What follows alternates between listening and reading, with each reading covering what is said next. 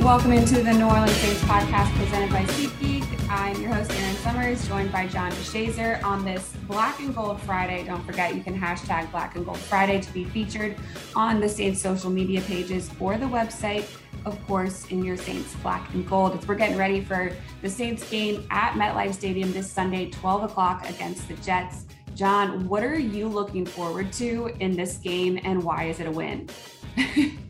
Looking forward to a win, hopefully. Alvin Kamara coming back, that's always huge for the Saints. He's been out 4 games, and accordingly, the offense has suffered without him. It's just not been a great offense this whole season, but when you take away the best player on that offense, then it really goes down. So having Alvin Kamara back should help. Having Teron Armstead back at left tackle should help. And really looking to see the Saints run the ball against this team. Even though he feels like quarterback, he's got that mallet finger, and he says he can call the throws. But the Jets 133 yards rushing a game, and that should fall right into the Saints' lap, hopefully, with Taysom Hill and with Alvin Kamara, because it might not be the greatest game weather-wise. It might be a game where they need to run anyway, but if you're running against a team that doesn't stop the run a whole lot, that should hopefully put the Saints in position to be successful. And getting back defensively, looks like Marcus Davenport, defensive end. So, all those things should help the Saints. They've lost 5 straight. This team isn't accustomed to doing that. I don't think anyone wants to get accustomed to doing that. So hopefully they can break it that way. Definitely. Some good additions back for the Saints this weekend. Unfortunately, there are a couple players that have been put on the COVID-19 reserve list in Cameron Jordan and then Mark Ingram, and most recently, Ty Montgomery. So that could be tough for the Saints. And then, of course, they're dealing with that suspension to Deontay Harris. Who is going to be returning kicks and punts here, John? It'll probably be Marquez Callaway on the kicks and punt returns. He's done it before. If it's not him, it could be Easop Winston, who will probably be called up from the practice squad and to fill in for Deontay Harris. But generally, I know last year when Deontay Harris was out, it was Marquez Callaway doing it. Now, with Marquez's role in the offense expanding, it might not be him, but he's the first choice, I'm sure. And after him, it should be Easop Winston. But, losing Deontay Harris is huge, not just in the return game, but it's huge in the offense because he leads the team in receiving yards. He's the deep threat, and to not have him on the field, you lose that ability somewhat to stretch the field unless it's going to be Easop Winston doing it. So, Easop Winston probably will have a little bit bigger role than he imagined coming into this season, and we imagined for him coming into this season. He was a part of training camp, though. Anything that he did that stood out to you? The one play you can remember is he caught a deep pass from Jameis Winston in practice where he laid out for probably 50 yards down the field. We saw his speed. We saw his ability to make the catch. So, that's the one that stood out. And, you don't need something spectacular, but if called upon, if he's in that role and he's got to run a deep one, you want him to be able to make a catch or make a play or stretch the defense or force something, force him to open up. And because he's a relative unknown, he might be able to slip behind them because, they might not know exactly what he's capable of. So he might be able to kind of sneak up on the Jets and maybe get behind them once or twice. So we'll see how that works out for him because, again, he's in that role as the guy who's out there as the speed guy who hopefully can stretch the defense. So, hopefully he can fulfill that role. We're excited to have Sherry Burris come in on the podcast here today. She'll be on the sidelines there, weather and all, as the Saints take on the Jets. So we're going to get a breakdown from her here. Again, that game's on CBS, so she'll be there for the CBS broadcast. Sherry, thank you so much for joining us on the New Orleans Saints podcast. We're excited to have you on the sidelines for the Saints-Jets game this weekend at MetLife Stadium. How are you doing today? Thank you so much, Aaron. I appreciate it. We're doing well. Looking ahead to this weekend's game, what are some of the storylines that you're following? Something that definitely jumps out is Taysom Hill's finger. Knowing that Russell Wilson had a similar kind of injury and seeing how severe that was. Obviously, Taysom's isn't as bad, but a quarterback's number one tool is his hand. So having that finger, definitely something I'm looking forward to asking him about, seeing how he's going to respond to that. the injuries for both sides. I know there's a couple guys on the COVID list there for the Saints. Pretty big key players at that. Meanwhile, the Jets have also just been decimated by injury, in addition to being a young team. So those are, I guess, the top two. A third one for you is also the losing streaks. Something's got to give here, right? Both teams racking up the L's. So someone here is going to finally get back in the win column. Yeah, we're definitely hoping that it's going to be the Saints. It's been since 2005 since they had these type of losses back to back. Mentally, though, this team seems like they're locked in. They're ready to go. Taysom obviously taking a lot of that on and playing through the injury there. When you look at the way that the Jets have been playing and why they're losing or maybe what's not working for them, how do you think that the Saints can take advantage this weekend?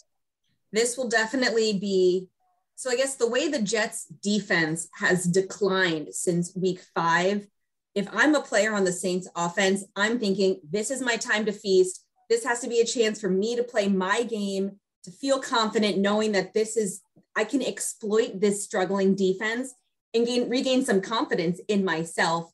As you said it, these guys don't seem, at least on camera in front of the media, like they're shaken or they have any doubts in themselves. But this will be one of those games where I feel like if the Saints offense can get clicking, can get back to what we saw earlier in the year from them, that could really sort of give them that ascent that they're looking for to push the second half. As far as your travel goes and getting there and some of the availabilities that you have, what is your schedule and preparation heading into a game? Yeah, so I started, I guess, my work week Sunday. So I was thankfully off this past Sunday, didn't have an NFL game. So I tried to watch the Jets game live. I also watched the Saints game on Thursday. I think I was traveling. I don't know what day or week it is. I remember watching the Saints Thursday game. Then I watched the Jets Sunday. Then I just make sure I read through a lot of the clippings through, Google searches, Saints, Jets, specific players. I check social media. Then on Friday, tomorrow, we're going to meet with the Jets, go to practice, do our interviews with them. Saturday, we're going to do that for the Saints, check in with those guys. Sunday morning, get to the stadium bright and early, meet one of the coaches or players off the bus. And then it's go time at 1 Eastern, noon Central. When you look at that Jet team, a first-year coach, a rookie quarterback, I hate to say unrealistic, but were expectations a bit overly optimistic when you're talking about that situation? I think people were, that's a good way to put it. I think Jets fans have just been so hungry for their team to do so well, and they have felt so hurt by them lately that they were, grasping at straws, thinking, maybe this could be it. I think we've seen really positive steps and really positive things from them. I covered Robert Saleh, and he's with the 49ers, so energetic. These guys would run through a brick wall for him. And I think Zach Wilson, we do need to remember that he is just a rookie. If we think it's some of these guys, what was Drew Brees like his rookie year? I think we just are so that here in the moment now thinking these players should be immediately Hall of Famers, I do it too. I forget that, there is a maturation process and rookies aren't going to come out here and win you a Super Bowl more than likely. What about the infrastructure around him? Because we're seeing that with the Saints. Basically when everyone gets injured and everything kind of deteriorates around the quarterback, it makes it a lot more difficult for the quarterback to do what he's supposed to do. Zach Wilson, more interceptions than touchdowns right now. He's been sacked 25 times in, I think, 8 games. That's a lot to ask of a rookie quarterback. And yet, has the infrastructure around him been such that, he was going to succeed? I think the pieces are there. Like you said it, Zach Wilson's a rookie. The core of that team is also still really young. First and second year players. So it's just still a learning process of getting familiar with each other. We had the Jets the very first week, which was Zach Wilson's first ever NFL game that he's even been to, which is, crazy to imagine he's taking a snap in it, not just watching it. And he said that he and Corey Davis had a really good chemistry already. And that was his number one guy. And now his number one guy is gone. So you just got to think that, if you're, writing an article and your keyboard breaks, you lose your K key, you can only be so successful. So I think the tools are there. They just need to sharpen the pencils. They have the pack, but it's just the pencils are just not as sharp as they can be. Yeah, or if you spill water on that keyboard sometimes. Or if you spill water on your keyboard. Have some adverse effects. when you mentioned Robert Salah, has he been able to I guess keep the enthusiasm up with this team? Because sometimes losing can have very adverse effects on teams. You're seeing the frustration. We haven't met with the team yet, so I'm really excited and eager to see what the vibe is at practice when we go and what kind of practice Coach Salah runs. Is it, serious? Are they fun, even though they're going through this kind of rough patch? But you can't be anything but frustrated. These guys get paid too. They have pride. They want to win these games.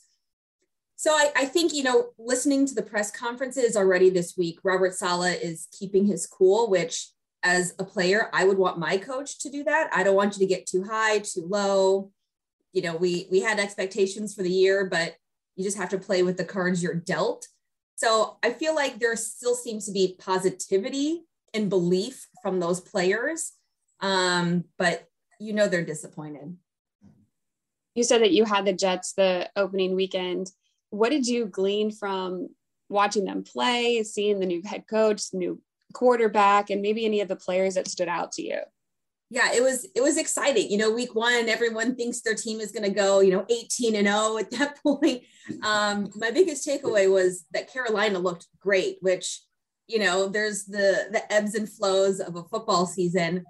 Zach Wilson, though, I will say, was very poised throughout the entire game, coming to the bench, sat down with LaFleur when he was down on the sideline. Now he's up in the coach's box. But interceptions, fumbles, incompletions. He never lost his cool, which I thought was very mature, particularly coming from a rookie. But I think that was by far my biggest takeaway, because I was really trying to watch his demeanor and just how he was handling himself. So, if defenses have gotten to him, as far as I've seen, he hasn't really shown it.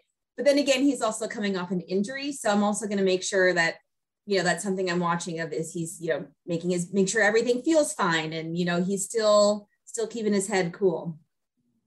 You mentioned the injuries and the very lengthy injury report that we've seen this week from the Jets. Thankfully, the Saints is getting smaller and smaller. What are some of the key players or positions that you might think might be affected or other people might have to step up into? For the Jets? Yeah. Yeah, definitely that wide receiver position. I think that for sure is number one for me. This offense, this last week was the first time Zach Wilson threw a touchdown pass in the first half, I believe it was. So clearly there needs to be some sort of urgency that the offense needs to get clicking, that if he doesn't have his number one receiver and his number one weapon, the guy he's most comfortable with, you can't just make up chemistry. So for sure, that is my number one, I think, point for Zach is that Davis isn't there. You said something about the Panthers and having them earlier this season. Who are some of the other teams that you've gotten to see and been impressed with since the season started? Yeah, so we had the Titans at home against, who do we have them? Oh my goodness. We had Titans week 3, I think. It was against Seattle. The fact that they've been able to keep winning with so many injuries has been insane. Coach Vrabel really is running a really good shop down there in Tennessee. So that's been exciting to watch. I absolutely loved Seattle. That was my first trip there. I'm trying to think who else we've had this year. We did have Texans at Titans, and that was an impressive win with Tyrod Taylor. And it was my first rain game on the sideline, so that's a whole nother can of worms.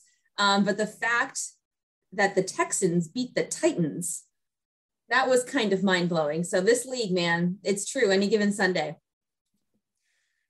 I guess this is different for everybody, but what's been the best thing for you about getting back into stadiums with fans this year? The best thing is meeting teams in person. We all are making sure we're, following all the guidelines. We're being safety first, obviously. But last year we did it like this via Zoom, and Erin, John, it is such a pleasure to meet you, but to do this in person would be so much better. You know, you can get the cadence, you can make jokes, you know, humor kind of translates better in person. So being able to meet teams, players in real life and getting to know them. I like people a lot. So getting to, you know, meet these players and say like, hey, you know, we got to talk to Carson Wentz right before his baby was born. You know, that's the personal touch that I really missed. From a professional standpoint, being on the sideline is so much better than being in that first row. We called it the moat. You can actually hear things, you can see things so much better. Getting to talk to players pregame if there is a storyline I needed to follow up on, like I asked AJ Brown about his mental health post, and being able to chat with him just sort of casually on the field pregame, I think is definitely something we were missing last year. I have to ask, I don't know, you know, this isn't like visual, but it looks like there's a Stanley Cup behind you. Yeah. Yeah. So my husband is from St. Louis. He is a huge St. Louis Blues fan. We both worked in Washington, D.C. before I joined CBS. So in 2018, the Capitals won the cup. So we won the cup in 18 for the Capitals, 19 for the Blues. So he got an inflatable Stanley Cup. He also has a banner, and then there's another one, and I think some Capitals Stanley Cup memorabilia. So we're a very big sports family here. There you go. But most of the time you're on the football sidelines doing NFL coverage, but you also do college. Anything else that we can see you on? Yeah, absolutely. So I do college basketball for CBS also, on the sidelines and in studio. So I already had one UConn game already this year. And then once football season wraps up, I have a few more. So you check in with CBS Sports Network. You'll see me there on the desk, getting you ready pregame, halftime, post, and then also there on the hardwood. Sounds great. We're looking forward to watching you on Sunday. Hopefully the weather is good. I don't know. I think I don't know. I'm hoping just no rain. I can handle cold, but cold and wet is not going to be fun. Yeah, I think the players would agree with you on that one. Thank you so much for joining us today. Thank you so much. I appreciate it. Thanks to Sherry for joining the podcast today. Good talking to her. Looking forward to seeing her on the broadcast this Sunday, 12 o'clock against the Jets. John, we talked a little bit about who we're getting back, some of the players that will be off the field due to various reasons, COVID, suspensions, but also injury report. Final one comes out this afternoon at 3 o'clock. And then we'll get our list of inactives officially before the game on Sunday. But who do you expect to be on that list? Well, we pretty much know that right tackle Ryan Ramczyk is going to be on there. He's been out the last couple of weeks, and that's been a huge loss for the Saints on the offensive line. We already mentioned the COVID guys and the suspended Deontay Harris. But the big name remaining is Ryan Ramczyk, who unfortunately has not been able to recover from that injury. And so the Saints will try to make do without him for another week. Teron Armstead's been banged, but he will be back in at left tackle. It looks to be. So hopefully he can hold up throughout the game, because, you know, he's just had that injury that's been lingering this season where he hadn't been able to be his best. So, but the big one, you know, of course, again, Ryan Ramczyk, and the team's been Peyton Turner for quite some time now. He's on injured reserve, so we know he's not going to be out there. Looks like Aiden Ellis will be back at linebacker, though. So that's a little pick-me-up for the Saints defensively. We want to give a shout-out to Dan Dalrymple. He's the strength and conditioning coach for the New Orleans Saints, and he was just named the Professional Strength and Conditioning Coach of the Year. So that's a massive honor for him by the NSCA. So that's pretty cool. I don't know if you've had any interaction with him and know a little bit about what he does, but feel free to share a story or two here. Yeah, know Dan pretty well. He runs a pretty nice weight room. And Dan himself, I should say this, Dan himself is big into the strength and conditioning himself, because Dan has dropped a ton of weight. I mean, Dan's in weight really right now, but the players love him. They like him, and you know, he runs it, and it's structured. He keeps the Saints as being one of the, you know, tip-top teams in the league. And so it's a nice honor for him, probably, you know, voted among his peers as much as anything. And that's the thing that means the most to you in any profession. If your peers have respect for what you do, then that means a lot to you. Absolutely. Good honor there. So this is a random Saints stat we're going to end on here. The last time that the Saints played all three of the New York teams was in 2009. They beat all three that year. This is the fourth time overall that they faced all three teams, and they've never been swept. So we need to keep that rolling. We need to get this win against the Jets and hopefully end the 5-game losing streak that we've been on as well. I feel good about it, John. I think it's going to happen this weekend. Looking forward to being there with you on our pregame show and our postgame show, so everybody can join us there on NewOrleansSaints.com, our app presented by Verizon, Facebook, YouTube, and Twitter. Dome at Home live, 11:15 before the game, and post-game we'll have coaches, players, all the sound and analysis. Thank you so much to everybody for joining us on today's podcast. Looking forward to the game. Hope everybody enjoys their weekend, and go Saints. I'll talk to you guys again on Friday.